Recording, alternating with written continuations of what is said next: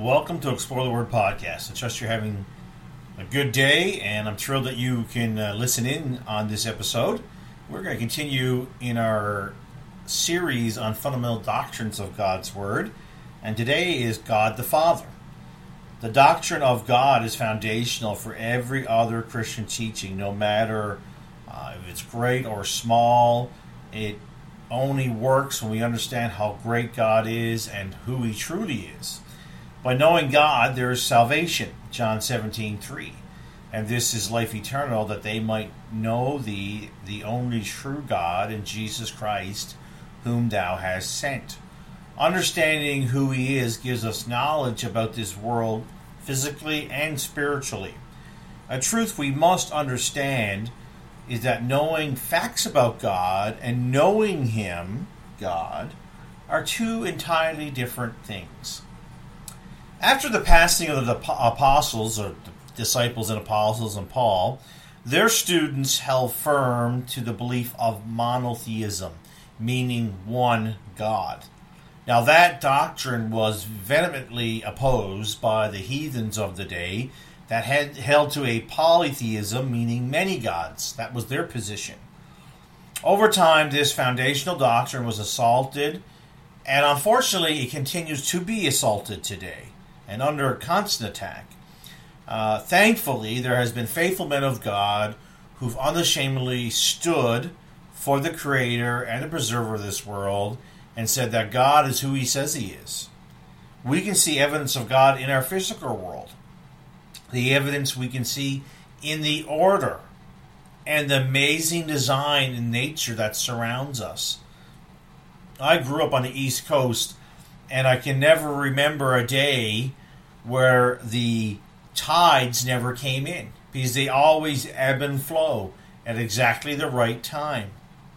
To the personality and the emotions of humans, I mean, everyone is different.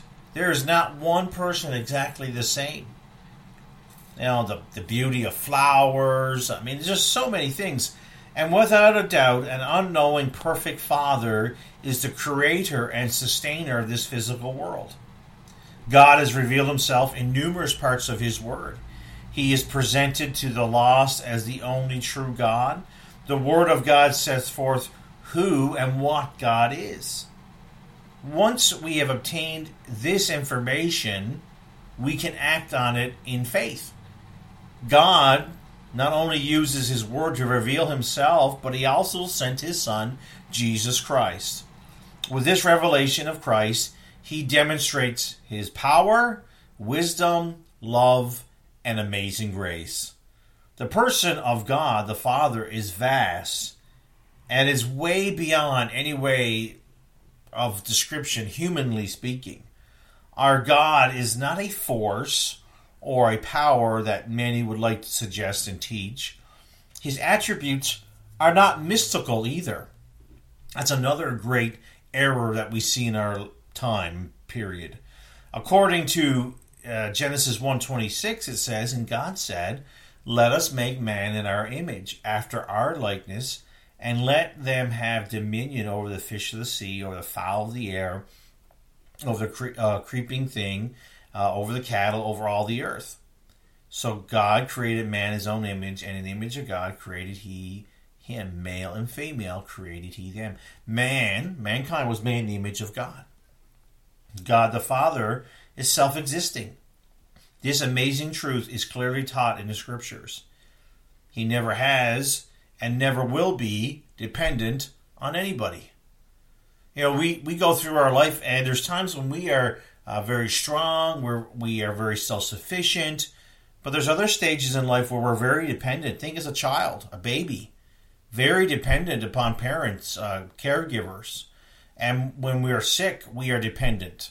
When we become old and our strength has been sapped over years and we need help, we need sustenance, God's never been there and never will be. Romans 11:33. Oh, the depth of the riches, both of the wisdom and knowledge of God. How unsearchable are His judgments and His ways past finding out. For who hath known the mind of the Lord, who have been his counselor. There has been no counselor for God. He is great, self-existence. He is the absolute source of life. In the beginning, God created the heaven and the earth. This world didn't come because of a big explosion. It came by the word of God. God spoke, and it happened. He's eternal and the author of time. But he's in no way confined by time. Psalms 90, verse 2, before the mountains were brought forth, or ever thou hast formed the earth and the world, even from everlasting to everlasting, thou art God. Isn't that amazing? I mean, just that principle that time does not confine God. We are totally confined by time. God's not. God the Father is love and always will be. 1 John 4:8. He that loveth not knoweth not God, for God is love. Eternity past, he was love, and he will be in eternity future. His love was the reason he sent his Son for our sins. John 3:16, for God so loved the world that he gave his only begotten Son, that whosoever believeth in him should not perish, but have everlasting life. Closely aligned to his love is his mercy and grace, which are new every day. His mercy is vividly displayed by him withholding deserved judgment. God demonstrates that mercy to those that fear him. He demonstrates that over and over again in the scripture. Exodus chapter 20, verse 20. And Moses said unto the people, fear not, for God has come to prove you, and that his fear may be before your faces, that ye sin not. We fear God, we will have his mercy. I mean, that's not a license to do wickedly, because if we fear him, we won't want to do that. And those who are lost in their sin, he has mercy towards them. Ezekiel 18:23. Have I not pleasure at all that the wicked shall die, saith the Lord God, and that he should return from his ways and live? For I have no pleasure in the death of him that dieth, saith the Lord God. Wherefore turn yourself and live ye. He desires to give mercy to the wicked. He desires the wicked turn to him. The grace of God is undeserved favor shown to man. Grace opened the way of redemption for all of humanity. Our Heavenly Father comprehends all things, past, present, and future. He has complete knowledge because he's God, not because he acquired the information later.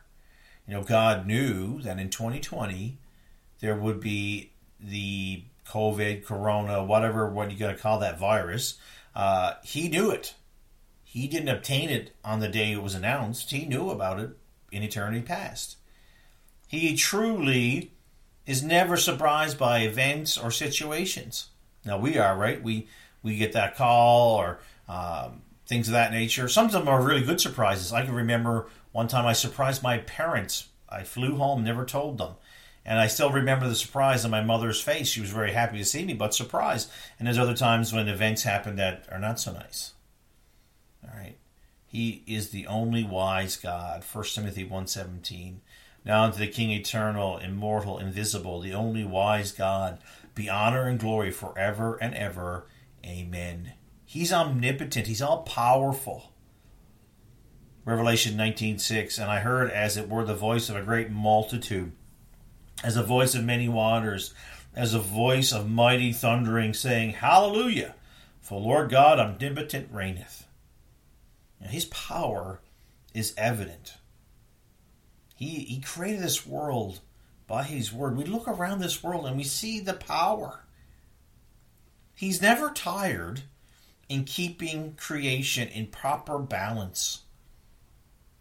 And he never tires in keeping his promises.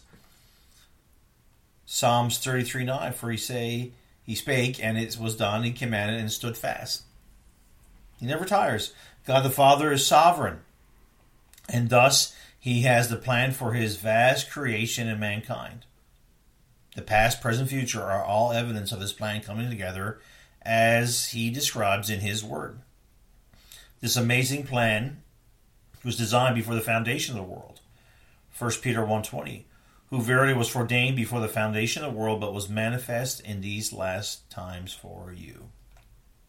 Because he's all wise, we can rest assured that his plan is the best. It is wise. Romans 11:33. Oh, the depth of the riches, both of the wisdom and knowledge of God. How unsearchable are his judgments, and his ways past finding out. For who hath known the mind of God, or who hath seen his counselor? Or who hath first given to him shall be recompensed unto him again. For of him, and through him, and to him, are all things, to whom be glory forever. Amen. The ultimate purpose of his plan is to bring glory and praise and honor to him as Almighty God. A Christian is a member of the family of God. And thus, as a family member, we need to demonstrate a family resemblance, right? I actually remember hearing as a kid my mom or dad say, represent us well, don't bring any shame to the Alcock name, that type of thing. And I'm pretty sure I've said that to my kids now too. But at any rate, as Christians, we need to demonstrate the family resemblance. No one who accepts Christ as Savior will remain the same after that decision for Christ. And God is our Father.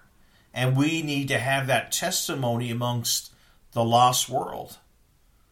And because our Father's love, we ought to love the lost, because the Lord loves the lost, and we ought to love our sisters and brothers in Christ.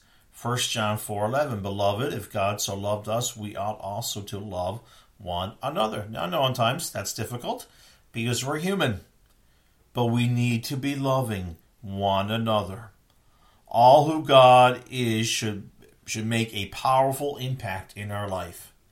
When we stop and think and ponder and be reminded again of how powerful he is, it should affect us in a very positive way and help us to live a life that would indeed bring honor and glory to him. I hope that's a help to you and your walk with God the Father, and with the Lord. And thank you for listening today. I really appreciate it. And until next time, keep exploring the Word and looking to Jesus.